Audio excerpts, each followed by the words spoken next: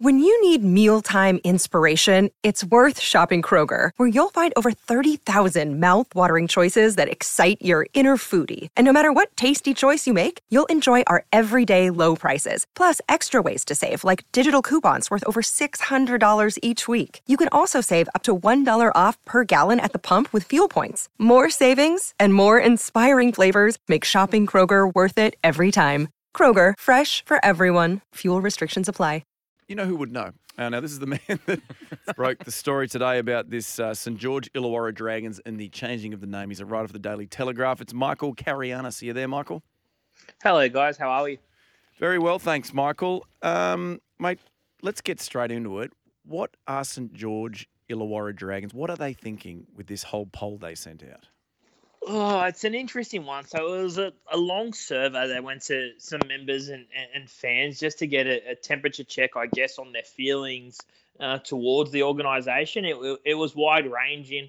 There were some pretty mundane questions about, how many games they attend, how many games they watch, and, what other football codes they're interested in. But outside of that, there was some, big ticket items and ones that raised a few eyebrows and definitely caught my attention regarding the logo and team name.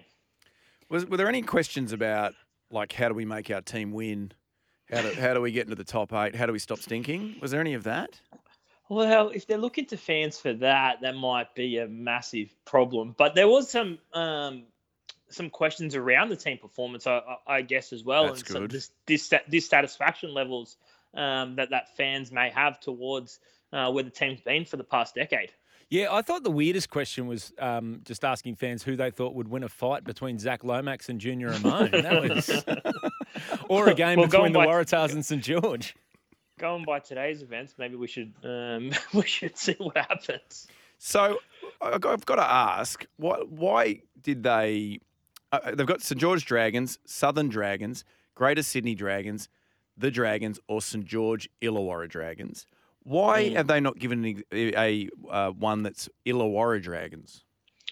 Well, I think that leads to the question there that there obviously there's a sense that there may not be the same value in the Illawarra name that there may have been in the previous years. That's the only reason that they would consider not having any variations. There's no variation there with Illawarra in it. There's no mention of Illawarra, Wollongong, Steelers, anything like that. That's where it led to a debate regarding the potential for Illawarra dropping out of the name altogether. Whereas they've gone with St George, they've gone with the Dragons, but and some other variations of it, but only one with Illawarra, which is obviously the current name.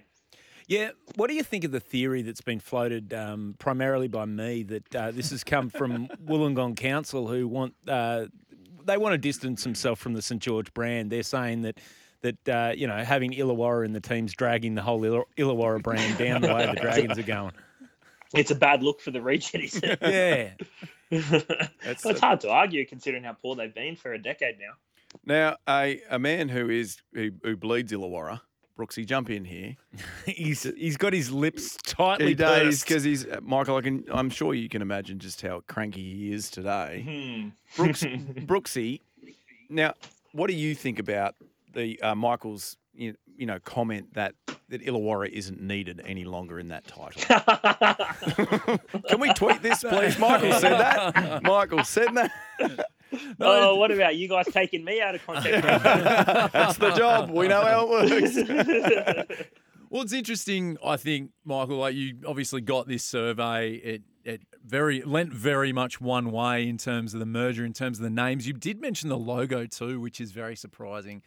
Like, you've got this logo that has pretty much stayed the same since the start of the St George team, other than putting Illawarra down the bottom of that crest. And I think what they've been doing recently with investing in that Wollongong Uni Centre of Excellence, they've shared the games in both cities. Was there anything in terms of that, like with the investment that's already gone down there, I guess, for game day? Like, are they going to be? Was there anything about moving games to Cogra or Wollongong, or taking them to Allianz? What's the sort of vibe there in terms of game day? there's no way they want to move out of the Illawarra district. They're committed to Wollongong. They're committed to WIN Stadium to host at least half their home games. They're going to move into a $15 million. Well, they're going to build a $15 million centre of excellence at Wollongong Uni. So they definitely see their home as in Wollongong rather than Kogarah. Really, they'll play games at Kogarah, no doubt about that. But at least half will be in Wollongong, and whether half, if a region was to lose an allocation of games, it would be Kogarah, not Wollongong. Let's talk some other rugby league news here, Michael. And at last, Tom Trbojevic is going to Philadelphia to see Latrell Mitchell. Can I just say, Michael, today rugby league has broken one man's heart in this room and has put a spring in the step of a manly nerd. Ups and downs. Mate, can I say, why didn't they do it 5 years ago? And I mean, are we 100% that this is going to work for Tom? Well, I don't think anyone can be 100%, but we saw the result in. You can be 100% optimistic. Yes, that's right. Yes. But we saw the way Latrell Mitchell rebounded. I think he was the first player from the NRL to go over there. The Philadelphia coach has obviously had a lot of experience with NFL players and running athletes and track and field athletes and the like. But I think this will be the new go-to if Tom comes back and gets injury-free. Well, I think we'll see a lot of top-end players, if they're having a problem with their hamstrings, fly over to the US. And, when you think about it, these are $1 million players, and it's a small investment in making sure that these players get on the field and play as many games as they can. And we saw how well Latrell returned and how fit and fresh and how free he looked in his body, and he probably hadn't looked that good for a while, Latrell. So it worked for Latrell, and let's hope it can work for Tom. Yeah, just on Latrell, he's just re-signed on a long-term deal with the Rabbitohs, along with Damien Cook and Cody Walker. Sign the spine. Sign the spine. Now, if you're Adam Reynolds, who was basically said, we think you're too old, and you watch Cody Walker and Damien Cook signing reasonably long-term contracts, are you even more motivated to bring it for the Broncos next year?